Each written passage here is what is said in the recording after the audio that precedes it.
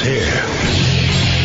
Now, broadcasting from the underground command post, deep in the bowels of a hidden bunker, somewhere under the brick and steel of a nondescript building, we've once again made contact with our leader, Mark Levin. Hello, everybody. Mark Levin here. Our number, 877-381-3811, 877-381-3811. Well, we're leading tonight with this horrific mass murder that took place in this tiny little town in Texas, in this tiny little First Baptist Church in Sutherland Springs, by another barbarian who was an atheist, who used to get into fights with people of faith and Christians and social media.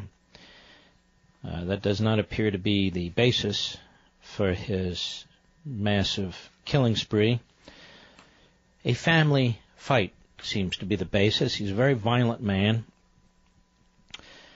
Also, there were two other men. One a plumber. His daughter tells him she's hearing shots and commotion going on at the church across the street. And he takes his rifle, and he runs outside, and he confronts the mass murder. And reports tell us that they exchanged gunfire. The plumber, who I understand is also an NRA trainer, or instructor, shot the killer, who was dressed in black, wearing a black hood, as they report, and shot him, even though he was wearing armor, in the part of his body that was exposed between pieces of armor. And the mass murderer apparently wasn't supposed to have a weapon. He lied when he applied for the weapon. He lied on the form. We don't really know what took place in that church. And the regional director of State Department of Public Safety for Texas, who is really quite good in what the information he's conveying to the American people, Freeman Martin, he is unable to tell us, or he won't tell us right now, and neither will the sheriff. I suspect this mass murderer, slowly but surely, executed these people. I suspect he walked up to one after another after another. Do you realize he shot over 50 people? He shot over 50 people. 27 now of whom are dead. Several are in critical condition. He shot a baby who was 18 months old, and he shot a man who was 77 years old. He also murdered his wife's grandmother, who was attending church. And it was his wife's church, or his wife's mother's church, his mother-in-law's church. So he murdered the grandmother-in-law. And this mass murder, this barbarian, he was thrown out of the Air Force because he's been married twice. He's apparently beat his first wife and beat his baby, his little child, and fractured the skull. Fractured the skull. And stories are coming out now about how bizarre the guy was. So he was court-martialed in 2012 on 2 charges of assaulting his first spouse and the child. He was confined for a year, given a bad conduct discharge, and reduced in rank to E1, or Airman Basic. And his first wife divorced him in 2012 in New Mexico. And he remarried in 2014 in Texas. And what authorities are telling us is there was a domestic situation between him and his in-laws. And it's likely that this is what pushed him over the edge, although it doesn't take much to push this nut over the edge. That's quite clear. And they've talked to some of the ex-girlfriends, or they've come forward. Brittany Adcock, 22, said she dated Kelly for 2 months when she was 13 and he was 18. She said she broke it off, but he continued to harass him. They searched criminal records in the county where Kelly lived, the Barbarian. Only minor violations: driving with an expired registration, speeding, failure to stop at a stop sign, driving without insurance. But in Colorado Springs, Colorado, in 2014, where he was living at the time, he was arrested on animal cruelty. He was chasing the dog at a trailer park and attacking the animal when he caught it. Quote, the suspect then started beating on the dog with both fists, punching it in the head and chest. He could hear the suspect yelling at the dog, and while he was striking it, the dog was yelping and whining. The suspect then picked up the dog by the neck, threw it into the air, then threw it on the ground, and then drug him away to lot 60. You know, it's often said, and I agree with this, the way you treat animals will determine how you treat human beings. The way you treat animals will determine how you treat human beings, and I really believe that. So, you know, I've got clip after clip here, the gun control crowd, they just come out of the woodwork. It's just so completely appalling that we got to get into these debates every minute. I mean, I will get into it in a moment, but scheduled for the bottom of the hour is the governor of Texas, Greg Abbott, who's been asked about gun control, gun control, gun control. And, of course, virtually the first thing out of Obama's mouth, or really tweeting, and the rest was about gun control. I think about this situation. If there had been strict gun control, this killer would have killed more people. He would have killed more people. Strict gun control wouldn't have stopped this killer, but he would have killed more people because the plumber would not have had a weapon with which to shoot him. I'm just beginning the story. I'll fill in the blanks in a moment. He comes out of his house and he shoots the perp. The mass murderer jumps in his car and starts driving away. The plumber stops another gentleman who's 27, real cowboy. They hop into the vehicle and they chase the killer 95 miles an hour through traffic. Pretty brave men. And this is what distinguishes Americans from Europeans and distinguishes Americans from all the others.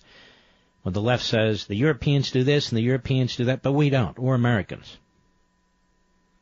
We're Americans. We have different experiences, different backgrounds, a different mindset, at least most of us. So the mass murderer, the barbarian, the subhuman, he fails to make a turn.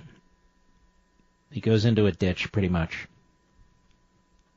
And he's followed by the two heroes, and the plumber, who's 55, takes his rifle out, puts it on the hood of the vehicle, aims it at the killer's car, and shouts for him to get out, but there's no movement. And the reason is, according to news reports, the mass murderer committed suicide. He shot himself in the head. This tiny little town, little farming town, this tiny little church. And this piece of crap goes in there because he's having a fight with his in-laws. And he goes in there and he executes his grandmother-in-law. And he executes at least more than a score of other people. And some of them, as I speak, are fighting for their lives right now. Right now. I'll be right back. Mark Levin.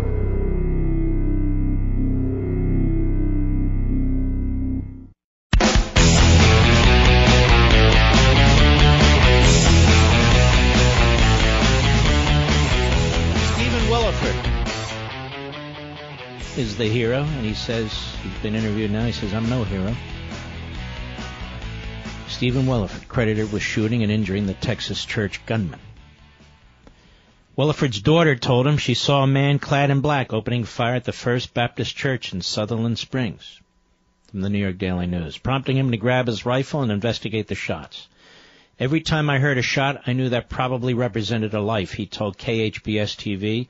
I was scared to death. I was scared for me. I was scared for every one of them, and I was scared for my own family that just lived less than a block away. I'm no hero. I think my Lord protected me and gave me the skills to do what needed to be done. And I wish I could have gotten there faster, but I didn't know what was happening. The former NRA instructor. Oh, I'm sure we're going to hear this all over the news, huh? Here's a former NRA instructor, a plumber, a hero who came to the rescue, loaded his rifle, rushed out of his home barefoot to the church across the street where he encountered the suspect, Devin Kelly, 26. They exchanged gunfire. Williford told KHSB he shot Kelly several times as the gunman fled the church in his vehicle. He eventually came across Johnny Langendorf, who was driving a pickup truck, and told him, that guy just shot up the Baptist church. We need to stop him. The 27-year-old Langendorf told the AP he was driving to Sutherland Springs, Texas, to pick up his girlfriend when a barefooted man who'd been exchanging gunfire with the suspected church shooter jumped into his truck. The gentleman with the rifle came to my truck as the shooter took off, and he briefed me quickly on what just happened and said he had to get him, so that's what I did. Langendorf and Williford then chased after Kelly, who authorities say opened fire with an assault-type rifle at the churchgoers after 11 a.m., killing at least 26, now 27. He killed at least a dozen children. Do you know that, Mr. Producer? A dozen children? And wounding more than 20 others. We just take pursuit. We speed over Highway 87 through traffic. We hit about 95 down Farm Road 539 trying to catch this guy until he eventually lost control on his own and went off in the ditch, Langendorf recalled. He just gave up. He went off in the ditch, hit a hay bale from what I could see, and then he just never moved after that. He didn't get out, didn't try anything. That's because he'd been shot. And then he put an end to it himself, apparently. Langendorf said he was on the phone with a 911 dispatcher throughout the chase, and police arrived shortly to the scene where Kelly had crashed his car. The gentleman that was with me got out, rested his rifle on my hood, and kept it aimed at him, telling him to get out, Langendorf said, according to the Dallas Morning News. There was no movement. Now, how did he get the gun? He had a domestic violence conviction, offense, in the military. Well, now we know. Alexandra Samuels of the Texas Tribune posted the following hat tip, right scoop, Brian. The Air Force has launched a review of how the service handled the criminal records of former Airman Devin P. Kelly following the 2012 domestic violence conviction. Kelly was convicted by a general court-martial on 2 charges of domestic assault against his wife and stepson under Article 128 of the Uniform Code of Military Justice. He then served 12 months in confinement at Naval Consolidated Brink, Miramar in California, before being released. I'm reading font that's so tiny I can barely see it. With a bad conduct discharge in 2014. He was also reduced in grade to E1. Federal law prohibited him from buying or possessing firearms after this conviction. Got that? And we've talked about that too. Initial information, here we go, indicates that Kelly's domestic violence offense was not entered into the National Criminal Information Center database by the Holloman Air Force Base Office of Special Investigations. Air Force Secretary Heather Wilson and Air Force Chief of Staff General David Goldfein directed the Air Force Inspector General in collaboration with the Defense Department Inspector General to conduct a complete review of the Kelly case and relevant policies and procedures. Service will also conduct a comprehensive review of Air Force databases to ensure records in other cases have been reported correctly. Well, ladies and gentlemen, when they did the background check, not only had the mass murderer lied on his form, did not check the fact that he'd been convicted of anything,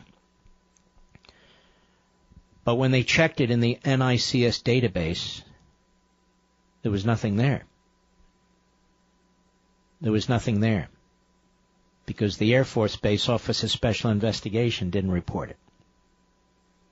Didn't report it properly, at least. I just thought you'd want to know. This is fresh off the hopper.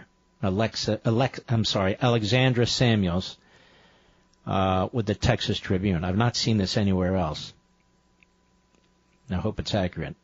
Well, I hope it's accurate because I'm reporting it to you. Pretty incredible, isn't it? Now, I've been monitoring the media coverage of what's been taking place here.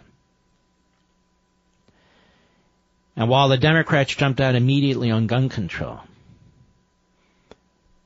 they haven't mentioned that the plumber who loaded his rifle ran out of the house in bare feet and shot the mass murderer several times, apparently, had been an NRA instructor.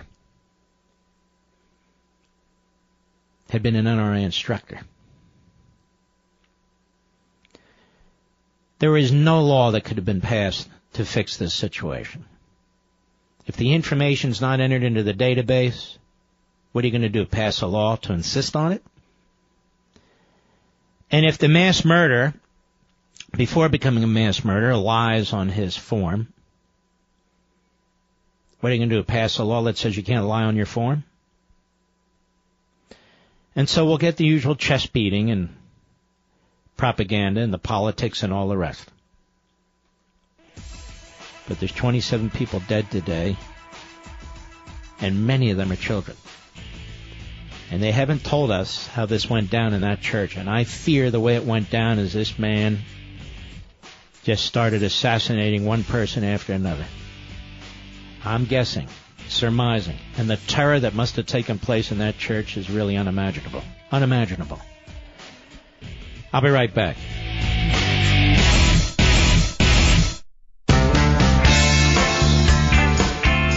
Mark Levin, a proud conservative. No ifs, ands, or buts. Call in at 877-381-3811. Governor Greg Abbott, Texas. How are you, sir? I'm doing great, Mark. How you doing? I'm doing very well, but I'm following what took place in this tiny little town of Texas here, Sutherland Springs, in this tiny little church, and authorities aren't telling us what took place in that church, but it must have been absolutely horrific. I'm not asking you to tell me something that you're not allowed to tell me, but do you know what took place in that church? Well, we do, and I think the public knows what happened, and that is that a person who was completely deranged went in there and unloaded an AR and killed a whole bunch of people. And it was a small church, and it was completely devastating, and it's been a big challenge for this very small community of less than 500 people.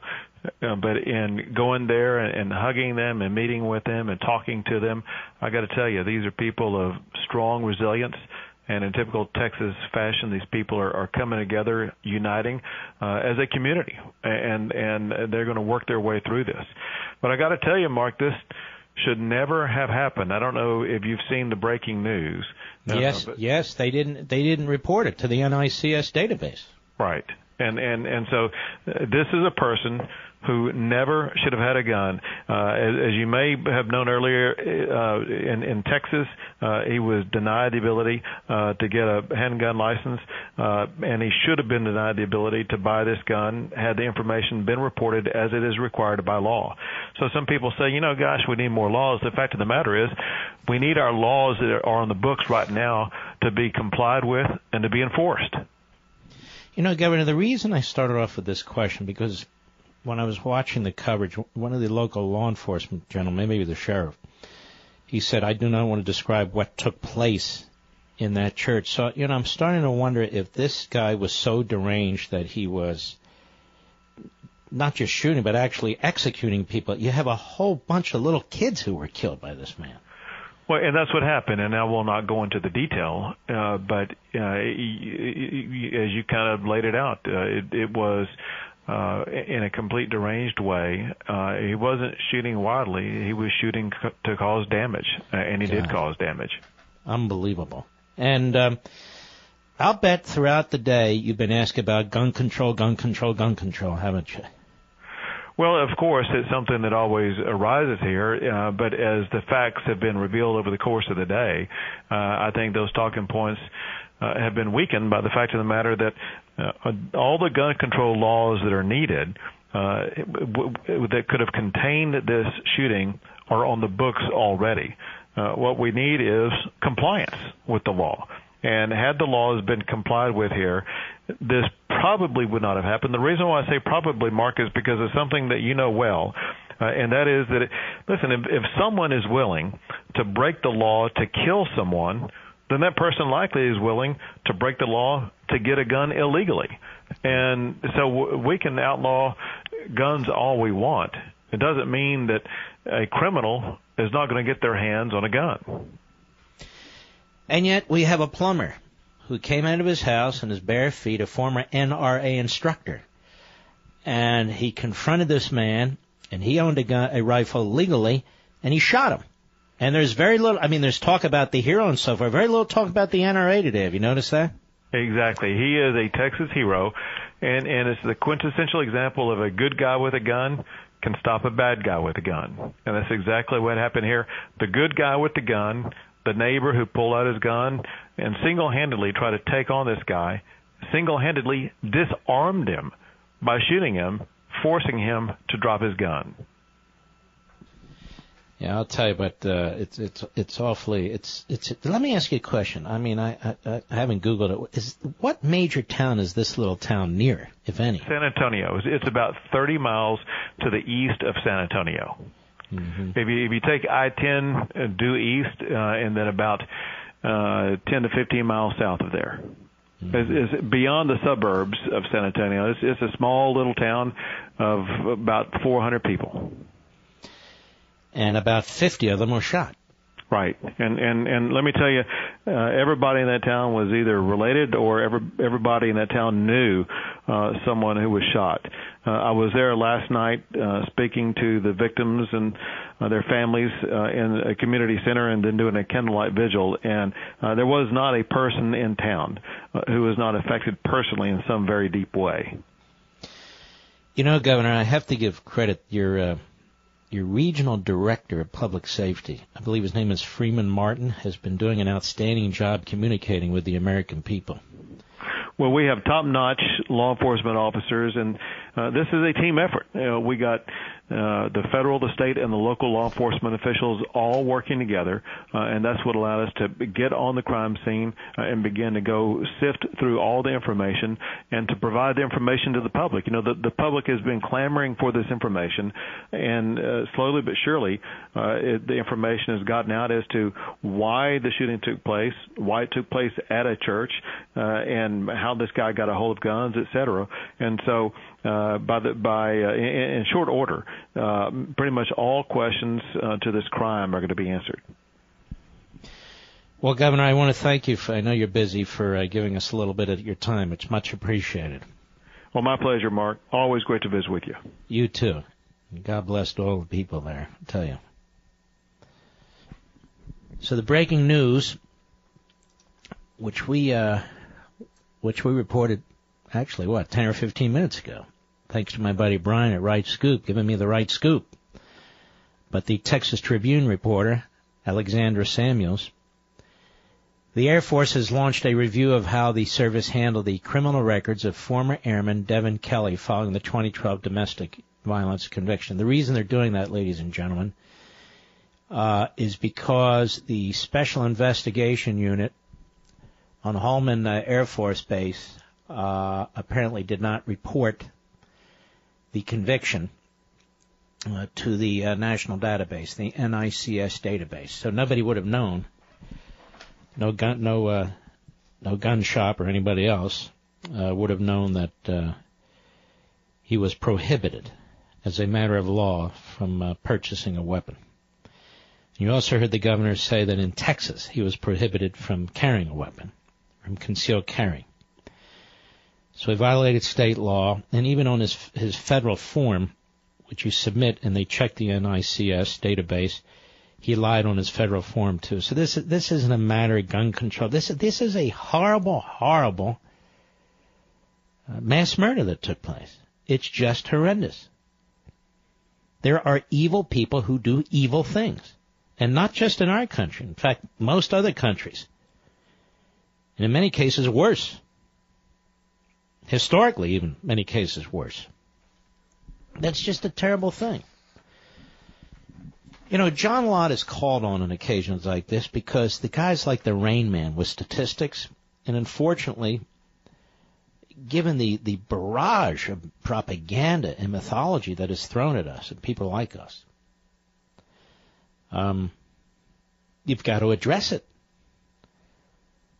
And as he wrote on his Fox post, before knowing almost anything about yesterday's mass public shooting, gun control advocates are once again calling for more gun control. The attack at the First Baptist Church in tiny Sutherland Springs, Texas, killed 27. People want to do something, quote unquote. One thing is certain, the proposals put forward by gun control advocates wouldn't have stopped this attack.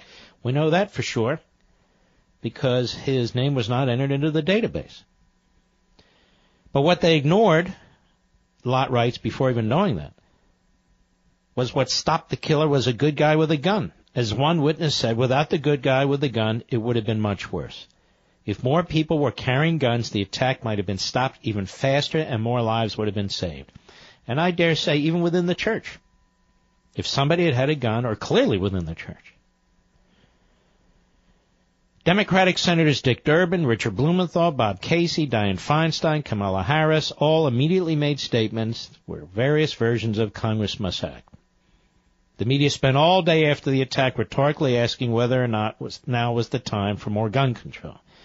CNN's Jim Acosta, who is a reprobate in my view, repeatedly asked if President Trump is content with these mass shootings exploding every month or so. Can you imagine? The media spent all day doing this. We still can only speculate about killer Devin Kelly's motives. Remember, he wrote this earlier today. If the media waited even a few hours, they would have learned that their calls for regulations, primarily for universal background checks, wouldn't have stopped this attack. Indeed, their proposals wouldn't have stopped any of the other mass public shootings in the last couple of decades. Kelly bought a gun at a gun store, and he passed the background check that the store conducted on him. And he passed it because his name wasn't entered into the system by the Special Investigation Unit on the Holman Air Force Base. Others on MSNBC immediately called for limiting magazine capacities, but a magazine is just a box with a spring in it. They can be made with very simple tools, and nowadays 3D printers make it an even easier project. We still don't know if Kelly planned this attack long in advance, though he bought the gun back in April 2016 and so forth. Well, this is what we're up against. Elliot Rodger, who killed 6 and injured 14 others near the University of California at Santa Barbara, fooled not only the sheriff's deputies, but also the internationally known Dr. Charles Sophie. Sophie is medical director for the L.A. County Department of Children and Family Services. That ought to give some people pause before they assume that there's an easy solution for identifying, dangerous individuals. He's talking about people with mental health problems. It's not so simple. But we do know that the attack at the Texas church could have been even worse if it wasn't for an armed civilian. A local resident who grabbed his rifle, ran outside in his bare feet, and shot the suspect.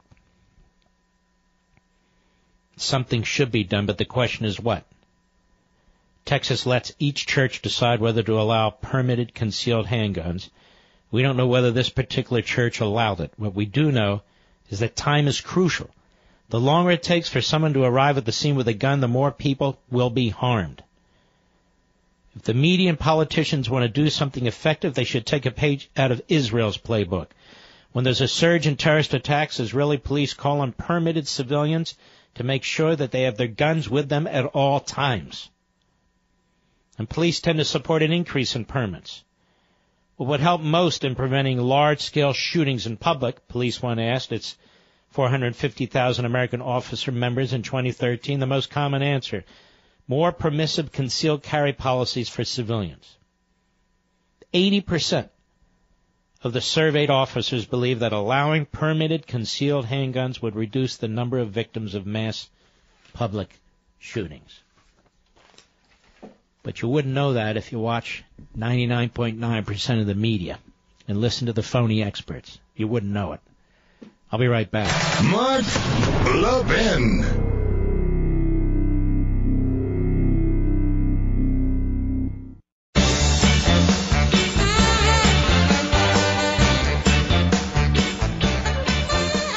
Next hour, ladies and gentlemen, we'll continue discussing this, but I want to add another issue, and that is this absolute disgrace of a tax proposal coming out of the House of Representatives.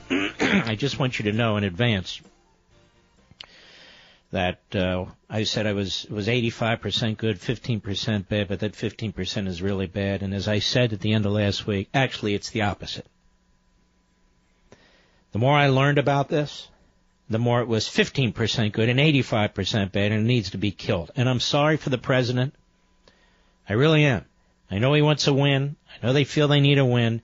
But this is a big loser for the American people. It is a disaster. It's a disaster. The class warfare aspects and all the rest. And I've been hammering on this now for 3 days, the end of last week, and I'm going to do it again today. But there's more information you need to know about. You know, guys, especially some of the young professionals out there, it's important to look and dress professionally at work. The people around you take notice. This is why you've got to get the shirt. Check out the shirts from Charles Tyrwhitt. Every man's closet needs well-fitted clothes for work or going out. So what are the options? On one end, you have high-quality shirts, but they're ridiculously overpriced. The other end, you've got affordable shirts, but they look ridiculous. They're out of style. They don't fit right. CT shirts are the best shirts in my closet. Matter of fact, I have them in 2 closets. I'm in a closet in Virginia and in a closet in Florida. They're the most exquisitely crafted, crease-free shirts. They're British-styled, and they use the softest fabrics, and that's important to me. Tie or no tie, tucked or untucked, you'll look great in a CT shirt. Check out this deal I got for you. One CT shirt normally costs $100, but right now, you'll get 3 shirts for just $99. That's 60% off. You can get that for a birthday. You can get it for an anniversary. You can get it for the holidays. Ladies, I'm telling you, your guys are going to love this. And CD shirts come with free delivery, a 6-month quality guarantee, and free returns. You believe that? Free delivery, a 6-month quality guarantee, and free returns. $99 gets you 3 amazing CT shirts, but you need to hurry. Go to ctshirts.com/Levin. ctshirts.com/Levin. That's ctshirts.com/Levin. I'm telling you. You know, I typically wear T-shirts and that sort of thing, or sports shirts, but more and more, these CT shirts are really unbelievable. That's why I wanted to have some in both our locations, and I do now. And I know you're going to love them, too. You can get 3. It's a great price. Dave, West Plains, Missouri, Sirius Satellite, go. I got a question for you. Do you think charges should be filed against the 2 heroes for conducting a high-speed chase through traffic, endangering people's lives? Is this a joke call? No, I'm serious. Police officers have killed many people during high-speed chases.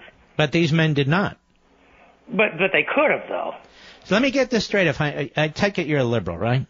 No, I'm very conservative. Oh, but you're a little demented. Let me see if I understand what you're saying. Some guy goes into a church and blows away the parishioners, including little kids. He's confronted outside the church by this gentleman, this plumber, a neighbor, and he's shot. He jumps into a car to speed away, and he can kill a lot more people as far as they know. He hails another hero down. They jump into his car, into his pickup truck, and they chase him down to make sure he's done. And you want to know if they're going to be charged with a crime. Is that correct? 95 through traffic endangers people's lives. No, they didn't endanger anybody's life.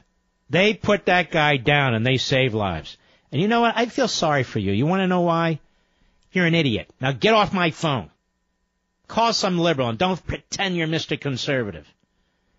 That guy deserves a show on MSNBC. Matter of fact, I propose him to replace the morning schmo. I really do.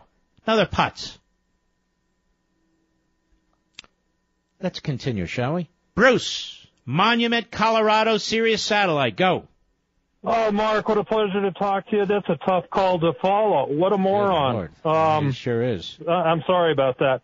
Hey, 2 points. I do have my federal firearms license. The form 4473 is the form you have to fill out to purchase a firearm. One of the questions on there is, which is I have filled it out many times. Go right ahead. I'm sorry. One of the questions is, have you been dishonorably discharged from the service? Mm-hmm. That's another question that's on that form that apparently has been... He lied. So we had two... Yeah, exactly. Mm-hmm. And the other point that I'd like to make is that... 30 seconds. I'm sorry? 20 seconds.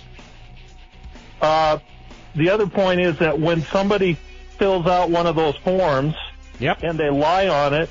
Mm-hmm. There's never any repercussion. You sign that under perjury. Yeah, it's a felony. Should be a repercussion. But thank you for your call, my friend. I'll be right back.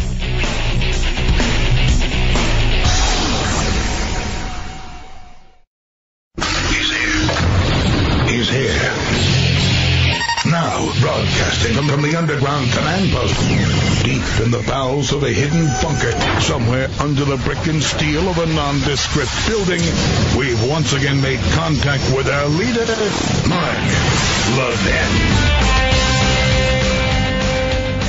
Hello, everybody. Mark Levin here. Our number 877-381-3811, 877-381-3811. Yeah, law enforcement pointing out that, in fact, they did everything. All the gun checks were done to determine whether the mass killer had a right to have a weapon and so forth. They were asked about the Air Force, and they said, you'll have to ask the Air Force. Well, the Air Force has already explained that somebody dropped the ball. Since I only have 3 hours here, some days I feel like I need a lot more time. I want to get into another matter. We can keep talking about these various things. I really want you folks to understand that this so-called tax cut bill is not a tax cut bill. They're rearranging the decks on the Titanic. And they're doing it in ways that it's going to hurt a lot of people. And you just don't know it yet. As a matter of fact, I pulled up the propaganda from the House Ways and Means Committee, this Congressman Brady's committee. And all they'll tell you is all the rate cuts they're going to have and so forth and so on. But there's nothing there about a new tax bracket. There's nothing there about capping property tax deductions or state income tax deductions. There was nothing there about, at least an original idea, to get rid of the house saving accounts. Maybe they'll put that back. But look, at the mindset is all wrong on this.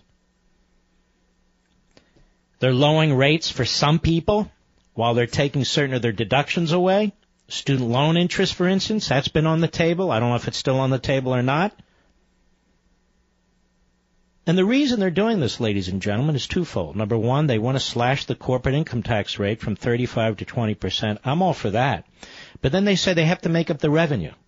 They're never going to make up the revenue. You want to know why? It's not about taxing, it's about spending. They're out of control.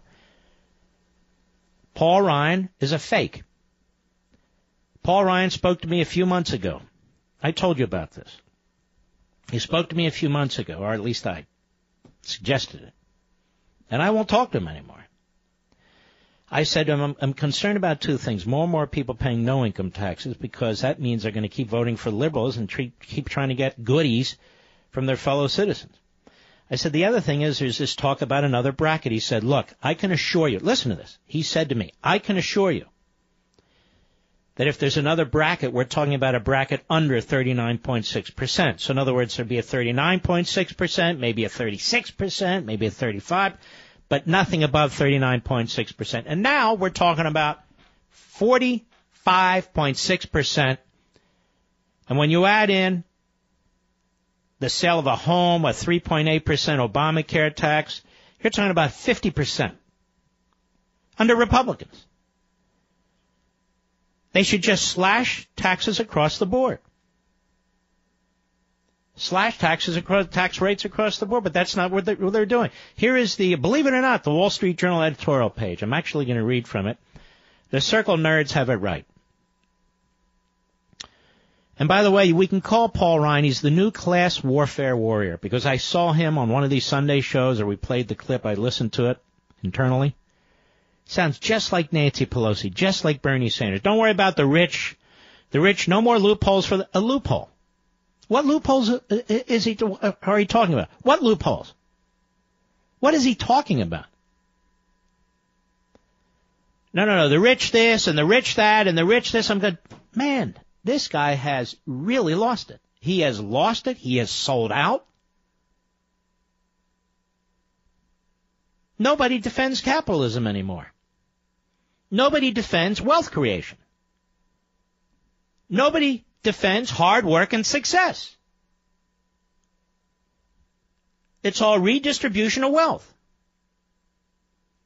Since the vast majority of taxes are paid by the top 50% income earners, and the vast majority of those taxes are paid by the top 5%, you're going to attack that top 5% even more? So there's less and less people who pay taxes? I don't care what your income is, folks. That is irrational. That's trouble. That's playing right into the left's hands. Here's the Wall Street Journal editorial, at least in part. You know, Republicans are intellectually confused when they send out press releases defending a top marginal income tax rate of nearly 50%. That's an Obama thing, ladies and gentlemen, yet the Republicans in the House are proposing this. But that's what they're up to this weekend as they tried to justify their bubble bracket tax rate of 45.6%. They said after our criticism on Saturday, really, Wall Street Journal? We've been criticizing it since when, Mr. Producer? Thursday?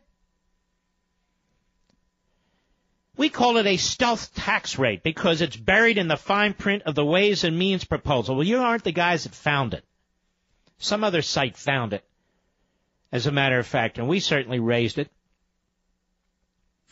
It also isn't part of the tax simplification story Republicans are selling by publicly claiming the House reform shrinks the individual code to 4 rates from 7. But caught out by our reporting, what is with these guys? You guys did not catch them. But let's play along. They're now denying that the 5th rate is stealthy while defending it as good policy. The 45.6% rate, remember the top rate now is 39.9%. So they're going to increase it by 20%. Is a bubble rate because it applies to tax filing couples who make between $1.2 million and $1.6 million, that is, above $1 million for single filers. The surcharge is intended to claw back, even the phrase I used, any benefit these filers get from the new 12% income bracket that applies to income of less than $90,000 for couples and so forth. Republicans apparently think it's unfair for people to pay the same rate on the same dollar of income. What they're trying to say there is, in their own nerdy way, let's say you make $1 million. You're taxed on the first certain amount of that money at 12%, the next certain amount 25%, the next amount 35%, the next amount 39.6%, and now the next amount 45.6%. What these people are trying to do is claw that back if you earn over a certain amount of money. So you're whacked right on the first dollar. That's 45.6% bubble rate. Add to that the 3.8% Obamacare charge that Republicans are keeping as part of tax reform. These taxpayers would now have a top marginal rate of 49.4%. That's about 50%. 50 cents on the dollar. Add state and local taxes, which would no longer be deductible against federal taxes. They say a policy we support because they're idiots. And these mostly Republican voters would in many states pay a marginal rate on the next dollar of income close to 60%. And an effective total share of income higher than they do now. And this is Republican tax policy. The Republicans are resorting to Democratic arguments that it's no big deal because these taxpayers can afford it. They're also claiming this is kosher because the 1986 Reagan reform also had a bubble rate of 33% in addition to the top rate of 28%. But a bubble rate of 33% is a lot lower than 50%, which was the top rate before Reagan's 1986 tax cuts. So Reagan cut him in 82, the top rate from 70 to 50. And then in 86, he cut it from 50 to 28%. And as they wrote at the time, they say, Reagan's bubble rate was also a mistake. It greased the skids for raising the top marginal rate to 31% from 28% as part of George H.W. Bush's tax increase in 1990. The Kevin Brady, Paul Ryan 45.6% bubble bracket becomes law. This will soon become the new top rate for everybody. For everybody. Perhaps when Nancy Pelosi is Speaker after 2018. And it goes on. So Republicans are embracing higher tax rates to redistribute money to non-taxpayers, mostly in Democratic strongholds. This is the Republican Party. I detest these people. I despise them. That's why I don't take their calls. I don't want to hear from them. Over at the Weekly Standard, boys are stepping up. Over at the Weekly Standard, a fellow by the name of Matt Labash is taking questions and answering them in the context of this so-called tax reform. Dear Matt, Republicans have called their tax bill the Tax Cut and Jobs Act. President Trump wanted to call it the Cut Act, and here we thought his specialty was branding. What would you have named it? I'd be fine with calling it the Republicans pissing down your leg while telling you that you're bathing in a warm mineral spring act, or maybe the Robbing Peter to Pay Apple Act. In this scenario, you, the lowly individual taxpayer, are Peter. The Apple Corporation is Apple. If you want balanced, even-keeled, somewhat optimistic analysis of the proposed tax bill, I'd hand you off to my ever-capable colleague Chris Deaton. If you want to hear the anguished, soul-racked keening of a man whose ox was just gored, pull up a chair and sit a spell. You've come to the right place. For I am that unfortunate species that Republicans want to pretend doesn't exist. The middle-class schlub who would not feel tax relief but tax pain, even as they attempt to recut the tax bill so that corporations get a 43% tax reduction from 35 to 20%, while my top tax rate stays the same, 25%, and I lose the lion's share of my itemized deductions. And this is going to be a lot of you folks. Meaning my taxes, unlike most corporations, are going up, even as I'll be getting taxed at a higher rate than Apple, whose 2016 revenue was $215.6 billion. Or put another way, Apple's revenue alone last year amounted to 72% of the cost of all individual tax cuts in the Republicans' $1.5 trillion plan. According to the Bipartisan Committee for a Responsible Federal Budget. Remember responsible budgets? Don't worry if you don't. Neither does former deficit hawk Paul Ryan. Only roughly $300 billion of the $1.5 trillion purported to tax cut is due individual taxpayers. You got that? $300 billion of the $1.5 trillion in cuts. The rest goes to business tax cuts, $1 trillion, repeal of the estate tax, $200 billion. And if you're a multinational corporation whose obscenely rich parents just died, you're in the money. Even when I abstained from voting for them, which I have for 3 out of the last 4 national elections, I am the breed of Republican who endured all manner of Republican entities. And he goes on. So he says, I patiently endured 8 years of Barack Obama hiking tobacco taxes, the Medicare payroll taxes, the indoor tanning service taxes, among other things, only to emerge from the tunnel of darkness to see a unified Republican government touch the one thing Obama didn't touch: income taxes, federal income taxes. My own fall populist party is now many millions of others, in the name of their hilariously billed tax relief plan, is going to increase my taxes. least I think my taxes will be hiked. It's yet to be seen as details still need to be hammered out in committee and legislation needs to be passed. Republicans thus far have proven unable to pass so much as gas, though if they did, they'd likely claim that the fake news liberal media, whatever. Plus, I have not yet run the numbers by my middle-class accountant, whose services under the new bill I will no longer be able to deduct on my taxes, and who Republicans seem to want to make obsolete, thus eliminating more middle-class jobs. Better for me, Republicans would have it to file my taxes on a postcard at a higher rate. So simple and befitting our modern attention span. Rather than pay some frazzled numbers cruncher a couple $100 around April 15 to cut my tax burden in half by exploiting tax code deductions that actually help me keep a little more of the money I earned, rather than packing it off to the federal kitty. Aside from no longer being able to deduct most of my business expenses under the sorry excuse of simplification, magazine subscription, gas mileage, jumper cable, nipple clamps for difficult interview subjects. Oops, sorry, I mean to read that from him. I'm really taking a hit with the elimination of half the state and local taxes deduction, the SALT. While Trump's pet Democrats posing as Republicans. That means you, Gary Kahn, and Steve Mnuchin,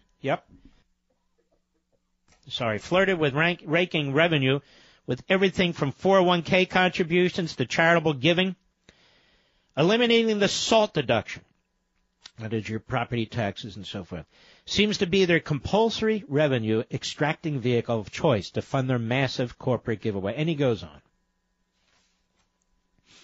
So here we have class warfare battles going on now. But out of the $1.5 trillion, individual tax cuts amount to $300 billion.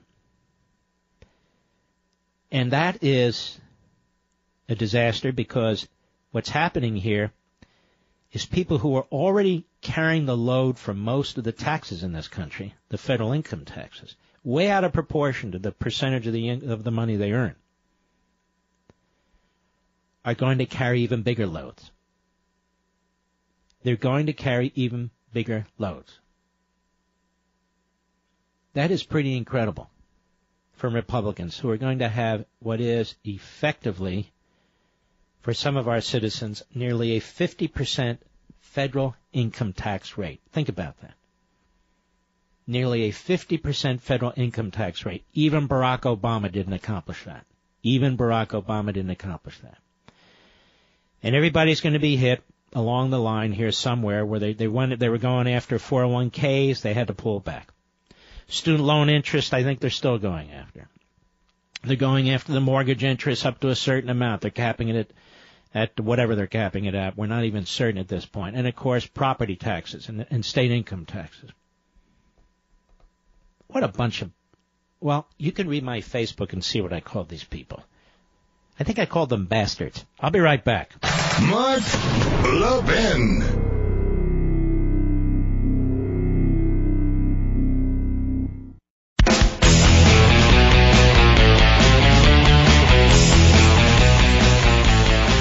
James, Long Island, New York, the great WABC. Go.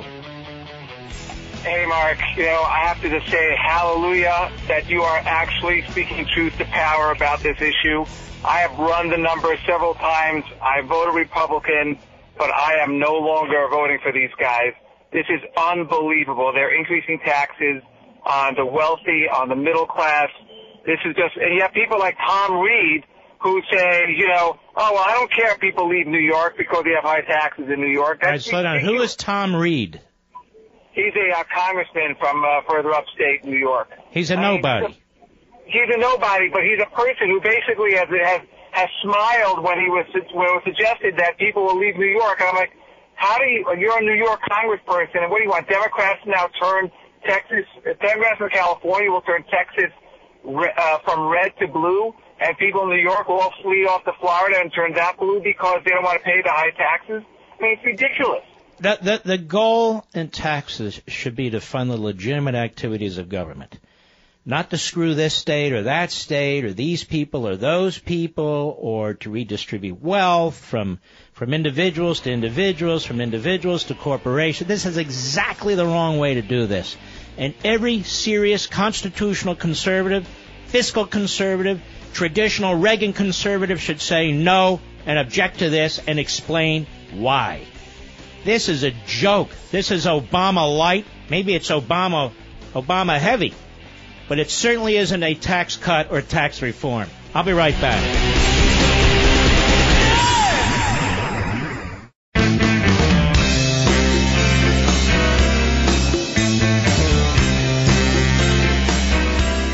More logic than allowed by law.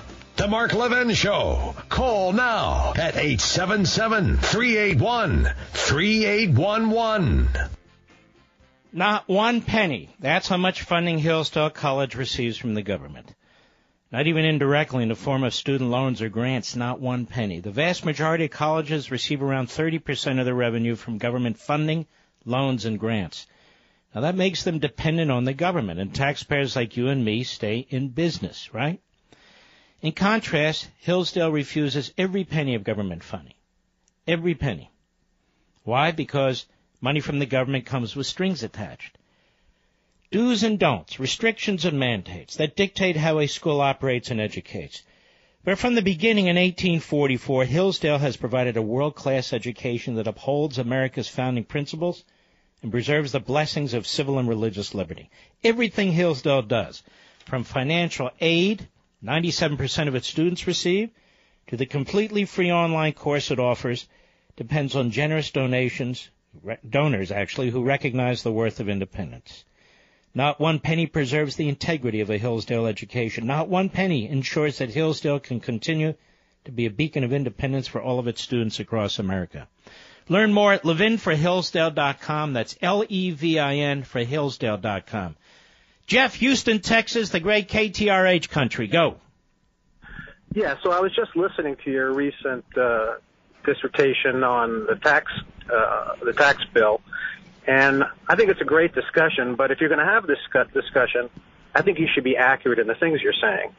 So when you talk about them eliminating SALT, they're not eliminating it; they're capping it. So, again, that's an important... I believe I said it several times, and I also read from the Wall Street Journal, and you favor capping it. I'm not saying... So let us be accurate where you're coming from. No, let's be accurate about what you're stating. And I stated Sir, first of all, we don't know exactly what this is being proposed because you're inaccurate with your opening comments. It's not a bill. It's not a bill, sir. If you heard Paul Ryan this Sunday, he said they're still kicking things around. It's not even a bill. Talking about a 50% rate, and that's a marginal rate. So what did I say about the first dollar earned, sir? Accurate. Did you listen to the program when I started talking about it? I know hyperbole sells. Hey, pal, shut your mouth. Just shut your mouth. Mr. Producer, did I say you're taxed at 12%, then 25%, then 35%, then 39.6%, and then we're up to almost 50%? Did I say that, Mr. Producer? Oh, he conveniently missed it. Jeff, are you there? Even enter into... How did you miss it, Jeff? Conversation. And why are you talking over me? Because you don't want to be demonstrated to be a fool. Now, did you hear me say that earlier in the show or not? Yeah, of course not. I specifically said what the Republicans want to do is claw it back. I actually said it last week. So people who earn, the rich, a certain amount of money, individuals, $1 million, couples between 1.2 and 1.6 million, they get the 12% rate, then they get the 25% rate, depending on whatever income level they decide on eventually. Those dollars kick in as they do. And then, when you're very successful, then it kicks in at almost 50%. I said exactly what he said I didn't say. That's why I got sick of this guy. And he kept talking over me. And he's fighting for tax increases. I just think this whole thing is a disaster. Absolutely a disaster. Absolutely a disaster. Charles, Concord, North Carolina, the great WSPC. Go. Hello, Mark. Just want to let you know I got invited to a town hall meeting over the phone late this afternoon. Yes, sir. It was our local congressman, and he was really touting this plan, this tax plan, and I was able to, bring up a couple of points, about the class warfare and the fact that it would hurt probably small businesses and all, but he was just saying, that everybody was going to get tax. I told him, that everybody across the board should be getting a tax, and he said, yeah, everybody is. But, we know, you and I both know that's not true. But anyway. But look how they lie. Look how these Republicans are. Look how that caller lies.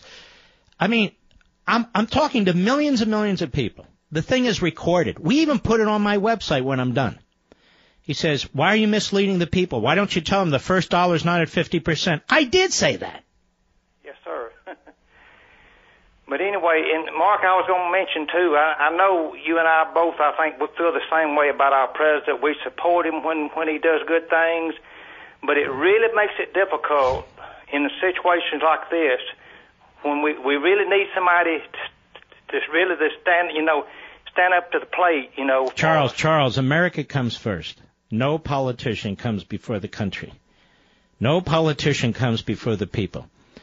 I support the president when I can because he's turned out to be a very conservative president. I'm going to talk about that later in the show. This bill is not a conservative bill. It is not a tax-cutting bill for a whole lot, millions and millions of Americans. And what we're going to get is callers like that one guy who are going to say, you're just there. You're not this and you're not that. I know exactly what I'm talking about, or I wouldn't even bring it up. Yeah, when I was on that call, there was about 3,000 people, he said, at that time. There could have been more later on, I don't know. But anyway, he acted like he didn't like it too much when I mentioned something about the class warfare, and he said, what do you mean by that? Mm-hmm. So. What's his name? Just want to let you know about it. Who was the congressman? Do you remember? Richard Hudson. Richard Hudson. Hudson. It's a district right just near Charlotte and covers Charlotte. Does he even know what? It's not even a bill. Does he even know what's being proposed by his party? I don't think he does, really. Mm-hmm. But, I mean, I noticed, he seems to toe the line with the leadership just about every time, something major like this comes up. Of course. Yeah. Yep. All right, my friend. Thank you for your call. All right. We will continue here. Let's see here. I'm looking at this. Just looking at news as it comes in here. Let's take another call here. Thomas, Miami, Florida, on the Mark Levin app. Go. Hey, Mark. How are you? Okay. Patiently waited my way through some KFC for you. I just wanted to call as number one, as a dad of a little girl, a 10-year-old little girl, and I'm a country boy that moved down here to Florida. I've been hunting all my life. My whole family hunts. We all have served in the military at some point. And I can tell you, the gun thing bothers us all.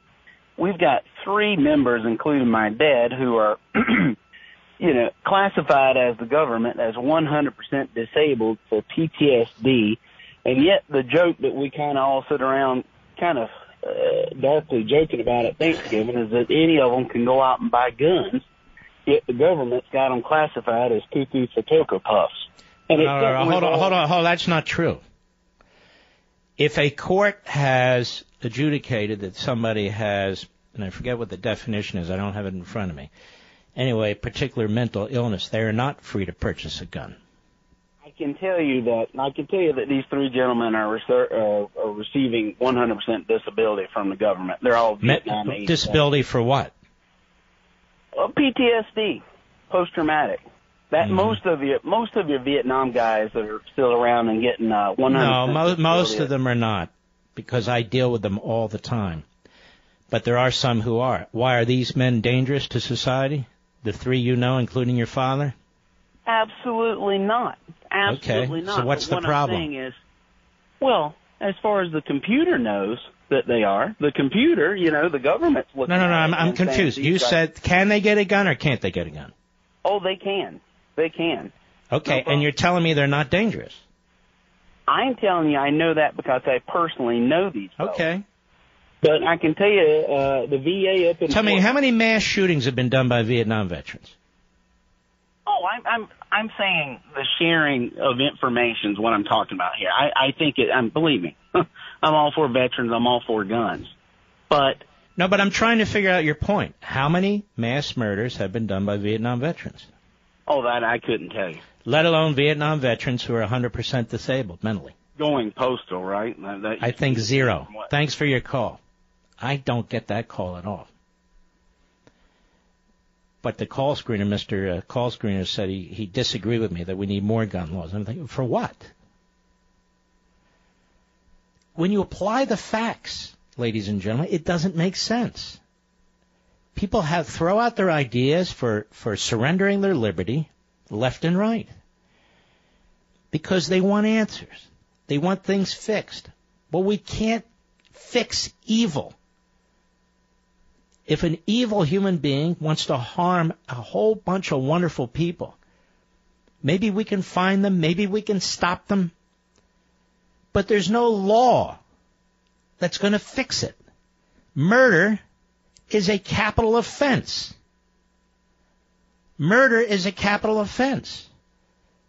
If you're going to shoot 58 or 59 people, you're going to shoot or kill 58 or 59 people or kill 27 people, as just happened in these horrific events, I'm just trying to figure out the rationality behind this.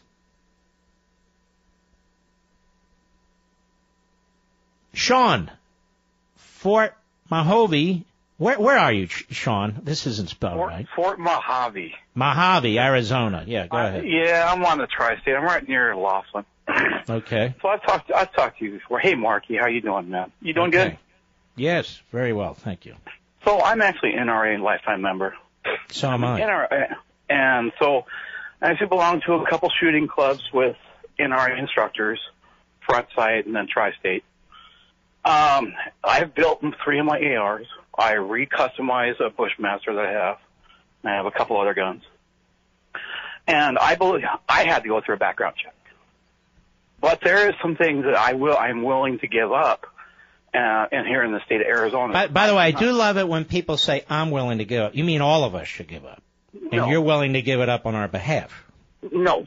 Well, what do you mean? This bothers me, but there is a law here in the state of Arizona where I can sell a gun without anybody having a background check. Sir, that's been going on for decades. They call it the gun show loophole. And the fact of the matter is, we've talked about this, unfortunately to talk about it in the Las Vegas situation, less than 0.1% of the murders that take place in this country every year is a result of that so-called loophole, sir. You aware of that? I am aware of it, but So this so-called loophole would have almost no effect.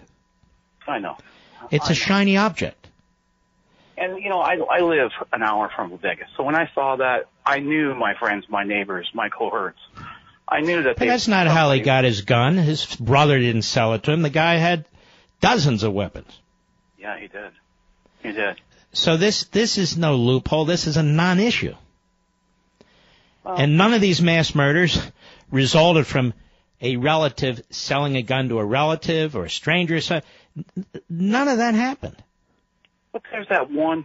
If we can just, you know, Sir, please. So let me tell you, if we can prevent 1%, it's not even 1%. It's less than 1/10 of 1%. You understand what kind of society you're talking about? There's Do you feel the same way with automobiles? Yeah. Well, Well, I don't. Thanks for your call. Yeah. I'll be right back. Mark Levin.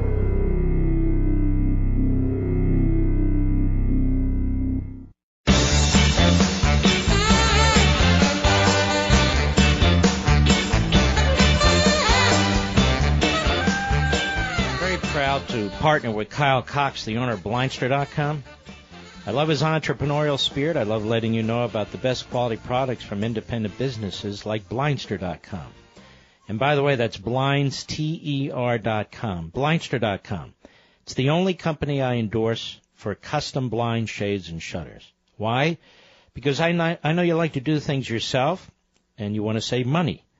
Kyle showed how to measure for and install custom-made high-quality blinds myself, and I saved a bundle in the process. Kyle has a personal fitter-free guarantee, too. If for any reason your blinds don't fit, even if you messed up, Blindster will make the new sizes needed for free. You only pay shipping. And get this, when you enter promo code MARK at checkout, you'll get 40% off your entire order every time. Why not try buying treatments for one window today and see how easy it is? Then you can do the rest of the room. I know you'll come back for more, just like I did. It's Blindster.com, blindster.com, promo code MARK. Well, we've had a number of interesting calls. Jose, Dallas, Texas, the great WBAP. Go. Well, Mark, I wanted to say that contrary to Jeff in Houston, as a Texan, I'm a great admirer of yours for your informed, factual, critical thought that you give and provide to us. So, thank you, sir. And wanted to touch upon a point that you brought up about the shooting in Texas, which was a highly restrictive measure against licensed concealed carry holders, which is what's called the 30-06 sign, which means that anybody that has a business or an organization can post a sign that now says, I am breaking the law as a concealed carry holder that's licensed if I come into their premises. And many, many churches in Texas have that sign posted. I wasn't able to confirm if this church had it. But these madmen they may be crazy, but they're not idiots. Mm-hmm. And it's a case of where they know and see these things and realize that these areas are now very easy targets for them, though, to create mayhem, whereas the law-abiding citizen like myself and yourself are restricted from being able to protect ourselves and our loved ones from it. Mm-hmm. And I wish I could have addressed Governor Abbott to redouble his efforts to make sure that that is actually taken off the books, though. Mm-hmm. Well, that's a great point. All right, Jose, appreciate your call, sir. Let us continue. Vincent, Middleton, Idaho, Sirius Satellite, how are you, sir? Good. How you doing, man? Okay. So I basically just wanted to call. I've just been listening to you for the last couple nights, and just the people that come on here are you just want to reach to the phone and just choke them. You know, everybody's so blindsided to what's really happening with our government, and they're just wanting their handouts, and they're not mad. They're mad because they're not going to get them anymore. But it makes us Americans that actually work for a living look really bad, you know. That and then the gun violence. And you know what? You make a great point. You know the people who get the handouts? They're not affected at all by any of this. They're going to continue to get handouts, while the rest of us, or a lot of us, I should say, are going to see taxes increase despite them lowering the rates because they think we're stupid and we can't figure this out.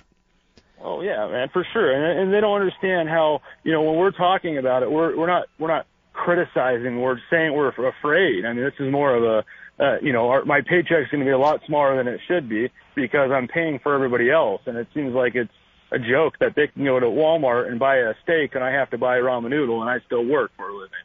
You know, it's a joke. And then, you know, we get all this gun violence. You know, the reason why this Second Amendment is there is for our protection. It's not so you can, you know, of course you can open carry a gun, but do you have to be an idiot and walk around town with an AR-15? You know, people get afraid of that kind of stuff, and it makes a bad name for us constitutional people that actually are trying to abide by the law. And this doesn't make sense. All right, sir. Appreciate your call. Charlie, Queens, the great WABC. 1 minute. Let's slip you in. Go. Yeah, Mark. How you doing? Okay, go, sir, please. I've been listening to you for 10 years. I'm a conservative Republican. Thank you. Conservative first. But what you're saying about the taxes is completely true. Most people probably don't believe it. But I'm a small business owner. And basically, if you remove the city and the state tax in New York City, that represents an increase of $80,000 onto my federal income tax. So in the end, I'm going to pay more taxes than I'm paying now. And also, I think a lot of people are going to be surprised when they get their tax bill if this stuff goes through. They're going to go, wait a minute. Didn't they say they were cutting my taxes? Didn't that guy call Mark Levin and say he's got it all wrong? Wait a minute. What's going on here? I'm sorry. That's what's coming. We'll be right back.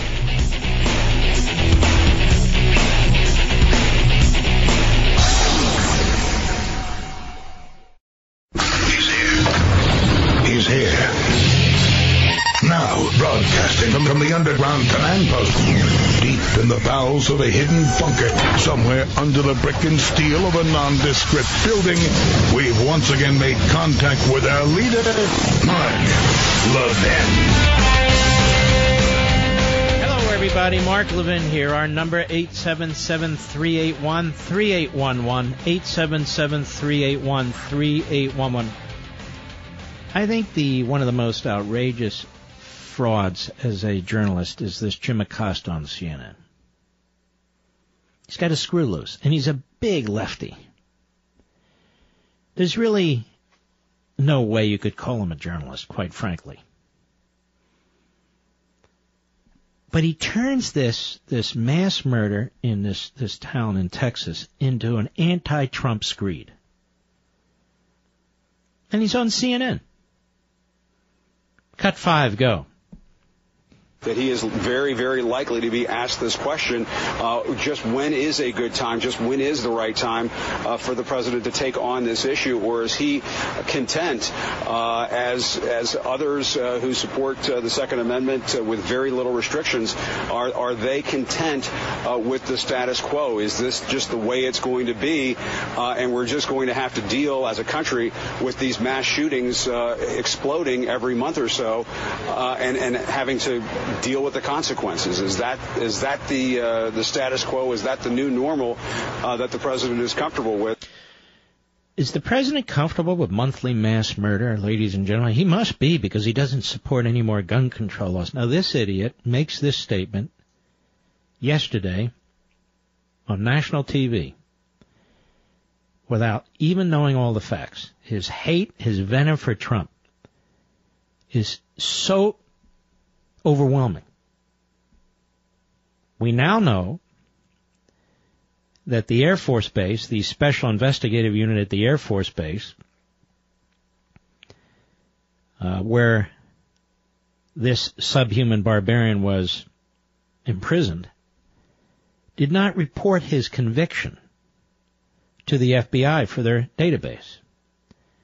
And those of you who don't have guns, you got to fill out paperwork to be cleared, in essence. For people who say there's no background checks, there are background checks. And it goes into this database, but the data has to be put into the database. So, is Mr. Acosta going to apologize to the president? Is the president now responsible for every mass murder that takes place because he doesn't join Chuck Schumer and Nancy Pelosi and the hard left in eviscerating the Second Amendment?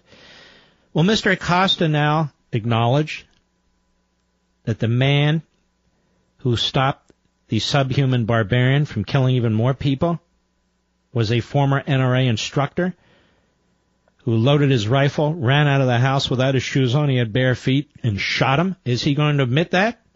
Does the president get credit for that? I'm just showing you how deranged this guy is, this Jim Acosta. And he's not alone. There's scores of fools like this. But I wanted to point that out. I want to read you something. You've probably heard a little bit of this, but I didn't want to drop it. Former President George W. Bush and his father, former President George H.W. Bush, both criticized President Trump in a new book to be released this month, with George W. Bush admitting that despite Trump's political affiliation, he's worried that I will be the last Republican president. That I will be the last Republican president. George H.W. Bush also calls Trump a blowhard in the book, The Last Republicans by Mark K. Updegrove, which was previewed by the New York Times and CNN on Friday. They previewed it because you have two former Republican presidents trashing a current Republican president. They've never previewed any of my books because they can't read them. I don't like, I'm quoting Bush Sr., I don't like him, I don't know much about him, but I know he's a blowhard. And I'm not too excited about him being a leader. He also commented on Trump's ego. Well, this guy doesn't know what it means to be president, the younger Bush said. He indicated that a president should not exploit the anger, incite it, but rather come up with ideas to deal with it. Neither man voted for Trump in the last election, and George H.W. Bush confirms in the book, that he voted for Hillary Clinton. George W. Bush said he left the top of his ballot blank and did not vote for Clinton because she has bad judgment. Now, I believe this is worthy of some comment. Number one, George W. Bush thinks he'll be the last president, last Republican president. You know, when the Tea Party rose up, it rose up not just against Obama, but it rose up against the last years of Bush. Massive spending, massive debt. He even proposed a nondescript aid to the Supreme Court, and we helped block that. He signed McCain, Feingold. I could go on and on. He was pushing for widespread, broad amnesty. So there were good things about George W. Bush, and there were bad things about George W. Bush. One thing George W. Bush was not, and same with his dad, George H.W. Bush, is they weren't conservatives. They were barely right of center, mostly your basic moderate establishment Republicans, like so many of their staffers, not all of them, but many of them, who've turned out to be never-Trumpers. So the leading never-Trumpers are in the Bush family. Now, by the way, I can understand why they're upset, the way Jeb was treated in the Republican primaries, the way his father was attacked by Trump. Fine. But these words that they use to describe Trump, they've never said anything of this kind about Obama. Obama's a blowhard, too, Mr. Bush. Obama's a blowhard. They said nothing. Exploiting anger and dividing the country, that would be Obama. Why were the Bushes silent about Obama? And yet they trash Trump. There's a lot of people saying it's because he's an outsider. Enough of this outsider stuff. The reason that they trash Trump, I think in part is due to Trump's personality and the way that he speaks. But there's another reason they trash Trump. And it's another reason a lot of the Bush staffers trash Trump. And there's a lot of reasons the rhinos trash Trump and the media trash Trump. It's not just because of his personality and the way he speaks and tweets. It's because Donald Trump's record thus far is far more conservative than either of the Bush's records have ever been or ever were. So far, Donald Trump, acting on his own because he's not getting much legislation to sign, has been a very conservative president. Now, if he signs this tax bill, or he supports some ridiculous replace on the repeal of Obamacare, or if he embraces a Bernie Sanders trade and protectionist policy, well, those things will change. He hasn't had an opportunity to do those things yet. So based on his actual actions and actual record, and the way he's conducted his foreign policy, too, it's traditionally conservative. And there was a short piece in the LA Times by Stephen Hayward, who's written about Reagan, and also he's a senior resident scholar at the Institute of Governmental Studies at UC Berkeley, of all places. He wrote a piece that despite the chaos, Trump has managed to push the most conservative agenda in a generation. And what he means is since Reagan. In assessing Trump's prospects, let's keep in mind that Trump's personal approval rating on Election Day was nearly as negative. Last year, Americans voted for someone they didn't much like, reflecting the even greater dislike of Hillary Clinton and the desire for a change in direction of Washington. And change is what we got. In assessing Trump's accomplishments, let's not get too distracted by his unconventional conduct.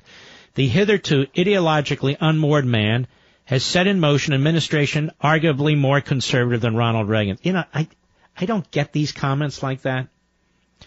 But if he's going to say the most conservative administration in a generation, well, what generation is he talking about? It's not more conservative than Reagan's, but it's conservative, and that's the good news. That's the good news. So far. So far.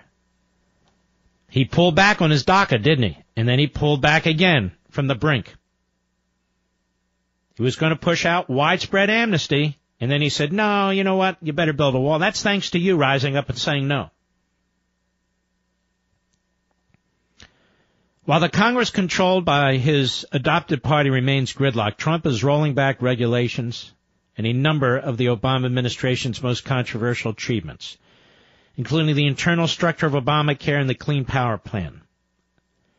His foreign policy resets look increasingly sure-footed. His judicial nominees are uniformly conservative. It's inconceivable that any of the other leading Republican candidates from the 2016 cycle would have governed as boldly as Trump has.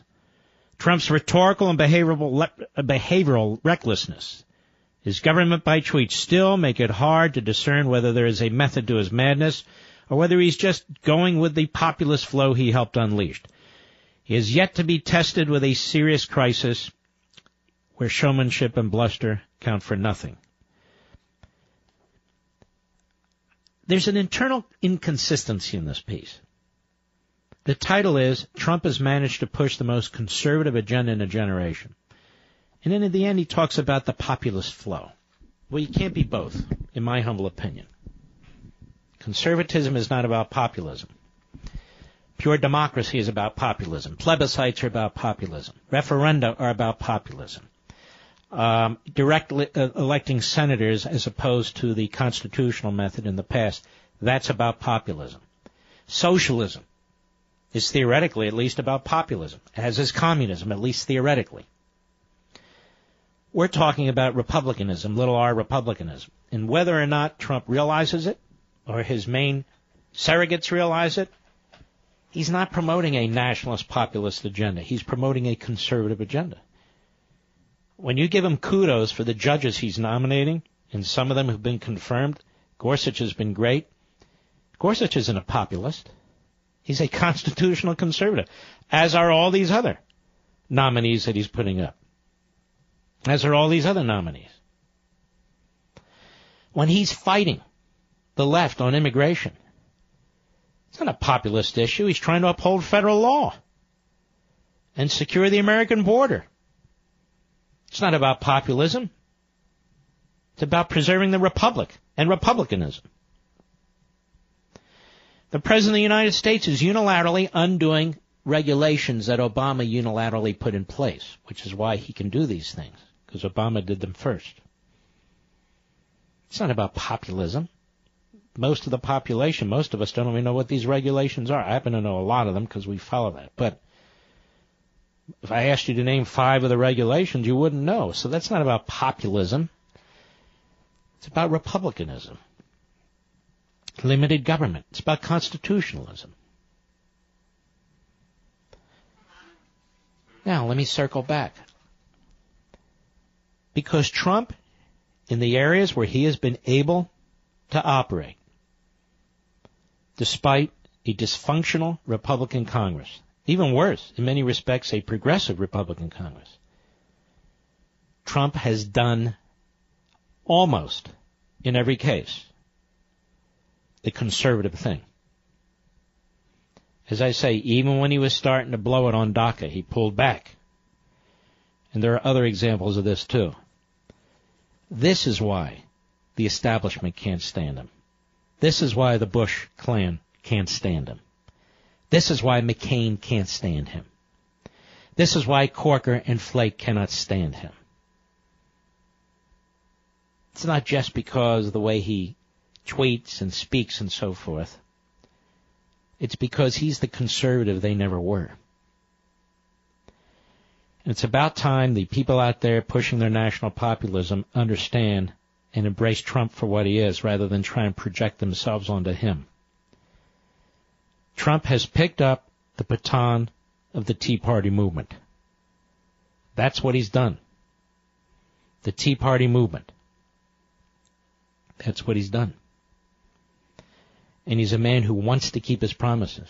And when he doesn't, he'll come here and I'll talk about it. We always do. But we hammered him hard on DACA and he pulled back. That's a good thing. Even when people are calling here and saying, leave him alone, give him a chance, he needs to hear from us. Now again, I want to make it clear. He's not as conservative as Reagan. But that's okay. He's more conservative than the Bushes ever were. Ever. In my view. And just because he can't articulate it or just because he doesn't articulate it, so be it. But he articulates other things that are connecting with the American people. This, I believe, is also why the press hates his guts. Not because he's a nationalist populist. Not because of his tweets, but because of what he's doing.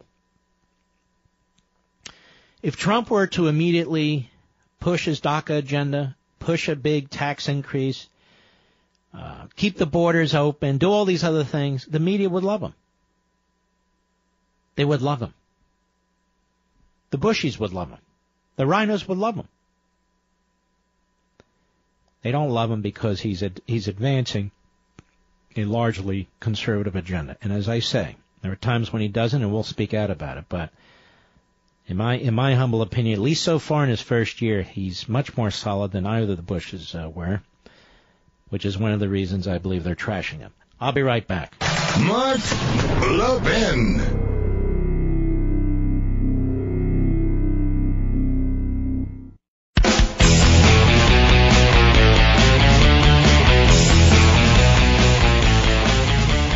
Somebody please explain something to me here. Donna Brazile has a book that's come out. She builds up Bernie Sanders. She trashes Hillary Clinton and does 1,000 other things. Why do we care? Why do we care if Hillary Clinton sabotaged Bernie Sanders' campaign? Why does that matter to anybody? I mean, it matters to the Democrats. Why does it matter to you or me? And they're going on and on. Yeah, Hillary, look what she did. And they're playing up Brazile's comments over and over and over. This is a woman who leaked debate questions to the Hillary Clinton campaign. Why do I care what she has to say? She's a hardcore leftist. Been around Washington, D.C. forever. And who cares if Hillary Clinton sabotaged Bernie Sanders' campaign? Guy's a communist. Never been a Democrat except when he wanted to run for president. But why are we taking signs on that? I don't even get. Do you get it, Mr. Producer? Well, they love it. Wow, look at her revelations, everybody. Look at this and look at that. Well, who cares? I don't care. I don't care what Donna Brazile says today, said yesterday, or says tomorrow. I don't care if Hillary Clinton sabotaged Bernie Sanders. It's like Lenin sabotaging Trotsky. Why do I care? It turned out just fine.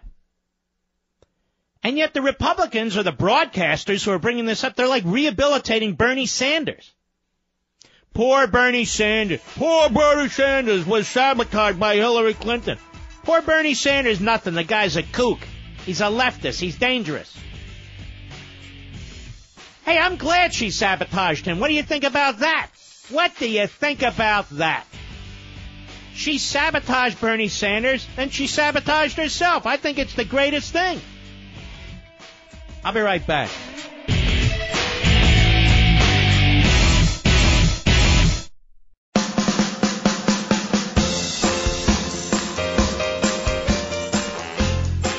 Mark Levin, making conservatism great again. Dial in now, 877-381-3811. You know who stands for the little people? I stand for the little people. And all people. I'm not kidding. Like this tax, this phony tax proposal. I mean, the president will sign it if he gets it, then we're going to criticize him. The Republicans are proposing this stuff, at least so far. Then I get people, give them a chance. If they don't hear from us now, there is no give them a chance. It's not their country. It's your country. It's our country.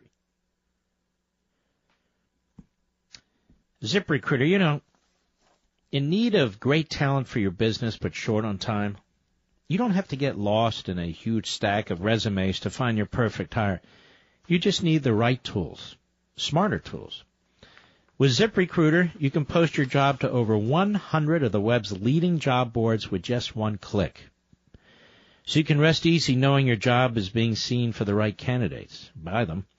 Then ZipRecruiter puts its smart matching technology to work, actively notifying qualified candidates about your job within minutes of posting, so you receive the best possible matches.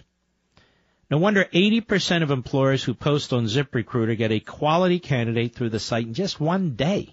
ZipRecruiter, the smartest way to hire.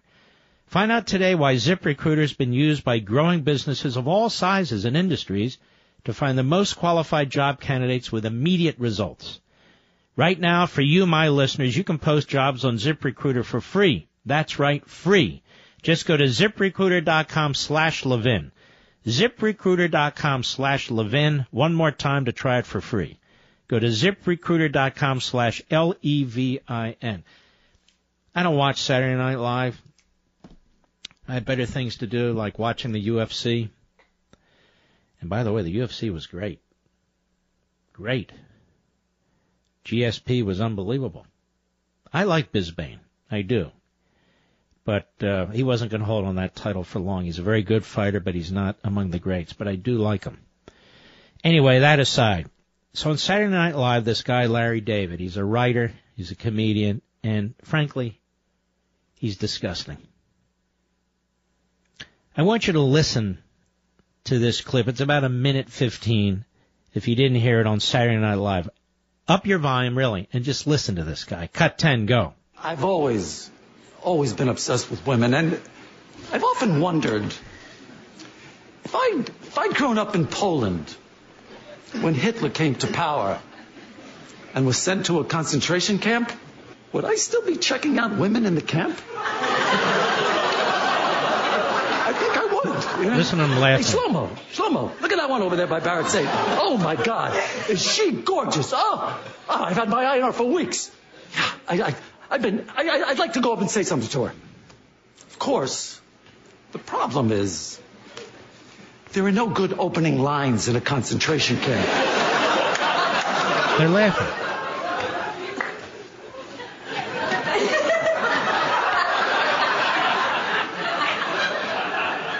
How's it going? They treating you okay? You know, if we ever get out of here, I'd love to take you out for some latkes. You like latkes? What? What'd I say? All right, that's enough. You folks think this is funny? I don't think any of you think this is funny. This is sick. This isn't humorous. This is sick. And they went it. All the bosses over there at Saturday Night Live let it happen. NBC had no problem with it. I mean, when you think about what took place in these concentration camps, the horrific genocide, the torture, the experiments, the rapes, the ovens, the cyanide poisoning, the summary executions, the hangings, the machine gunnings, and on and on and on. Think this is funny? This is humorous? This is sick. What kind of a mind thinks of this?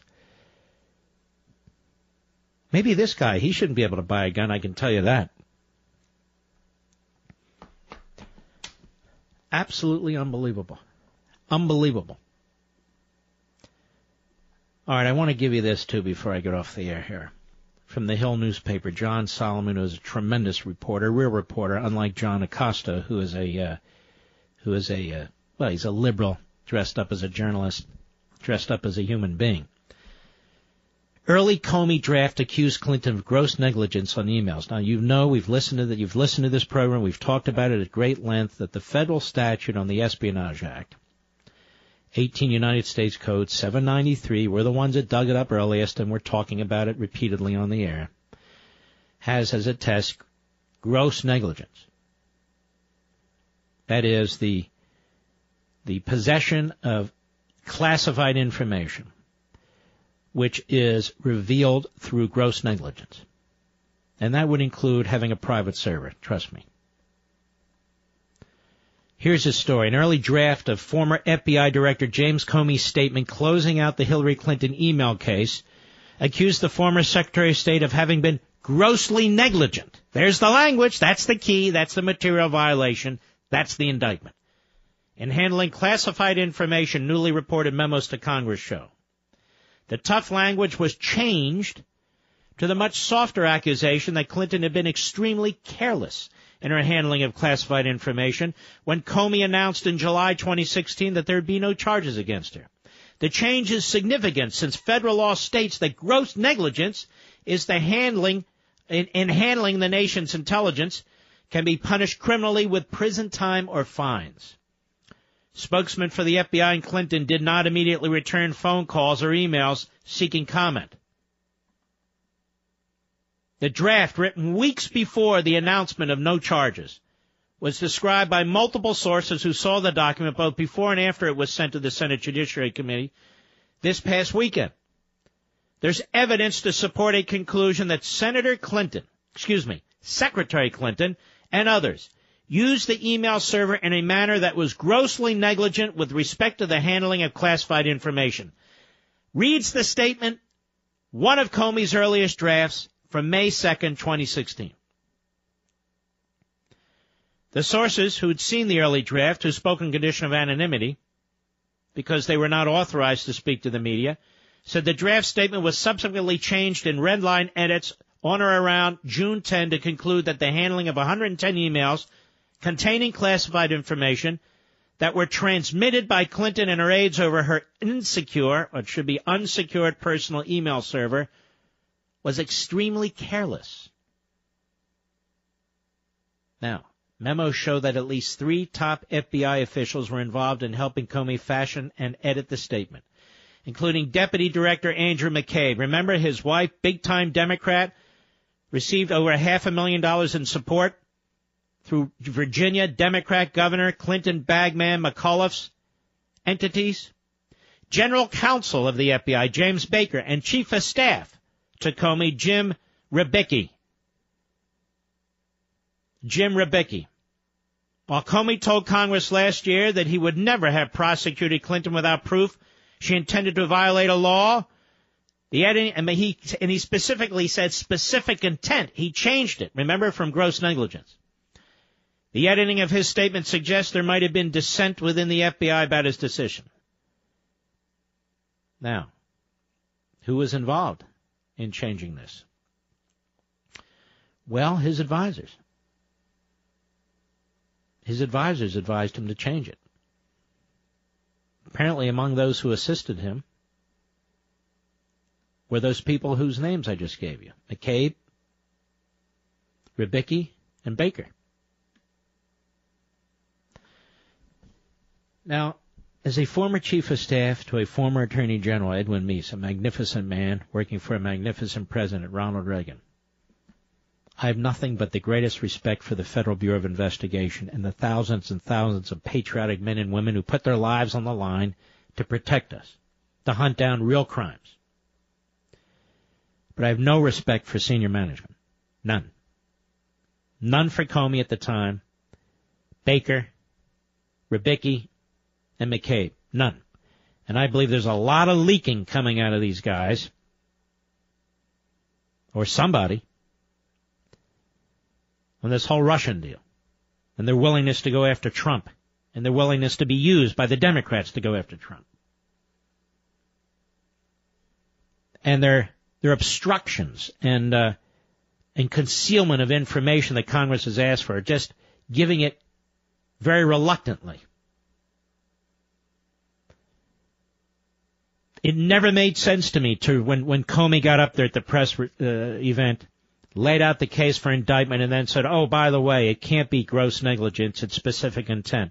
Well, of course it can be gross negligence. He rewrote the statute in order to protect Hillary Clinton. Even though Clinton, in her own delusional mind, believes that Comey hurt her. Comey helped her because he didn't pull the trigger and recommend an indictment. He protected her. That's the big scam going on here. People, well, he tried to take me out. He did that press conference. He protected her. He was always going to give her a pass. We know that now. But even in giving her a pass, Comey and his cohorts, the senior advisors at the FBI, realized they couldn't use the phrase gross negligence because, well, that was the basis for an indictment. So they had to change it to extremely careless. And Comey has a book coming out, too, by the way. I wonder if all the Republican hosts and broadcasters are going to promote that one, too. Did you hear what Donna Brazile said? I don't care what Donna Brazile said. Who gives a damn? Seriously. Well, Hillary was sabotaging Bernie Sanders. Who cares? I'm glad she sabotaged Bernie Sanders and then sabotaged herself. What's wrong with that? And why do we care anyway? I'll be right back. Mark Levin.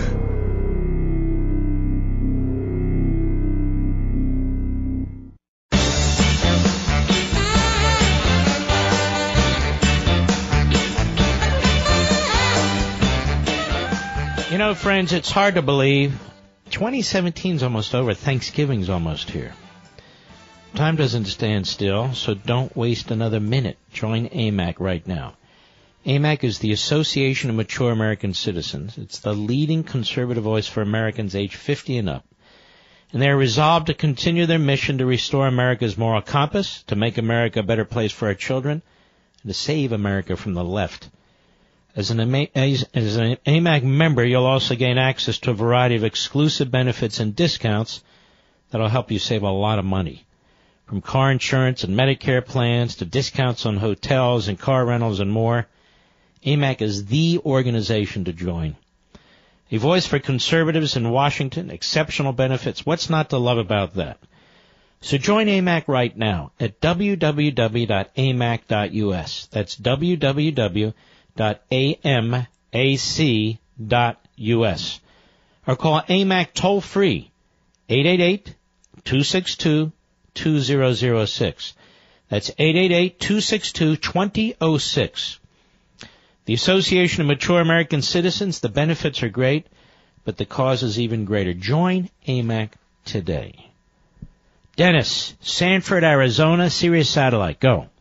Yes, Mark, just love your show. You are a great American, and I just really, you speak the truth for all of us people that care about this country.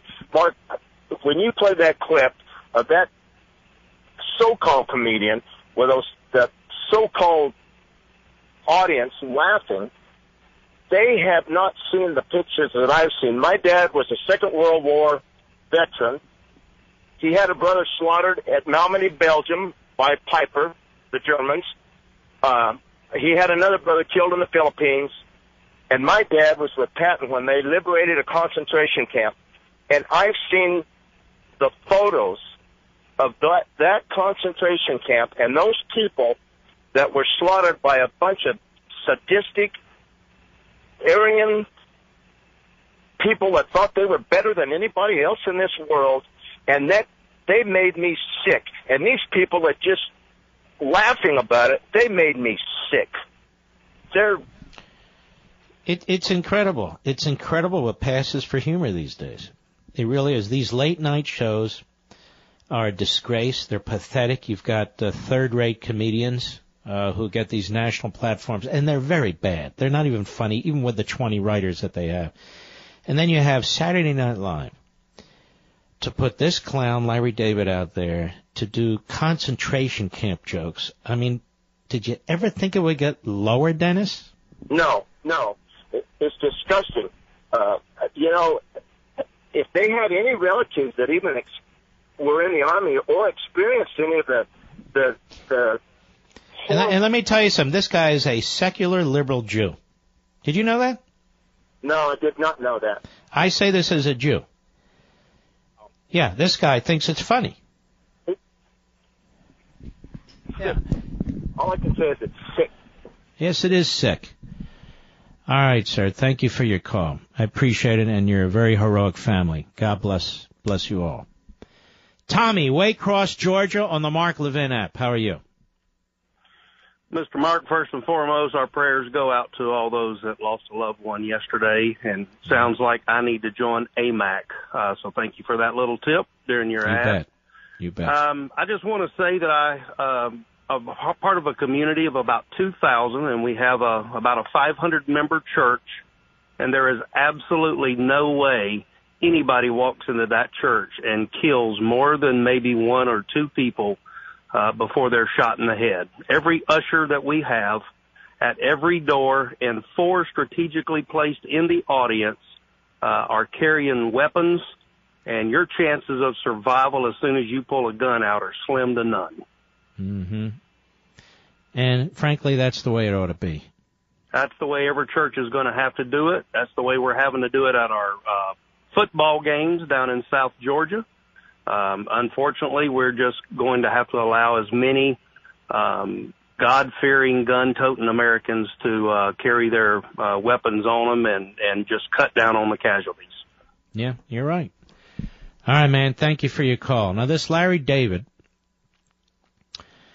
nominated for an Emmy Award for Outstanding Guest Actor in a Comedy Series, Saturday Night Live,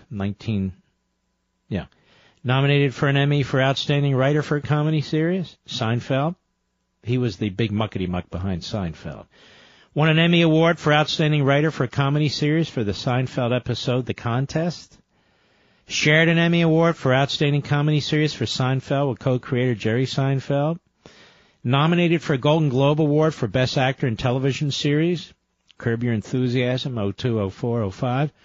Voted by fellow comedians and comedy insiders as number 23 of the greatest comedy stars ever in a poll to select the comedian's comedian. Nominated for an Emmy Award for Outstanding Lead Actor in a Comedy Series for his role in Curb Your Enthusiasm, again. A Laura Award for TV Writing Achievement from the Writers Guild of America in 2010. So he's a leftist in good standing, and in my book, he's just that absolute puke. That's all. Anybody whose mind can take them to making Holocaust jokes, or any genocide for that matter, it's just disgusting. What next? I bet he has a great Rwanda joke ready next week. Oh, yeah, he's got a big Rwanda joke ready next week. Ladies and gentlemen, we salute our armed forces, police officers, firefighters, and emergency personnel. And I salute you, my great audience. I am deeply blessed, and I thank you. Check out Levin TV tonight. I think you're going to like it. It's brand new. And I'll see you tomorrow on the radio. Be well.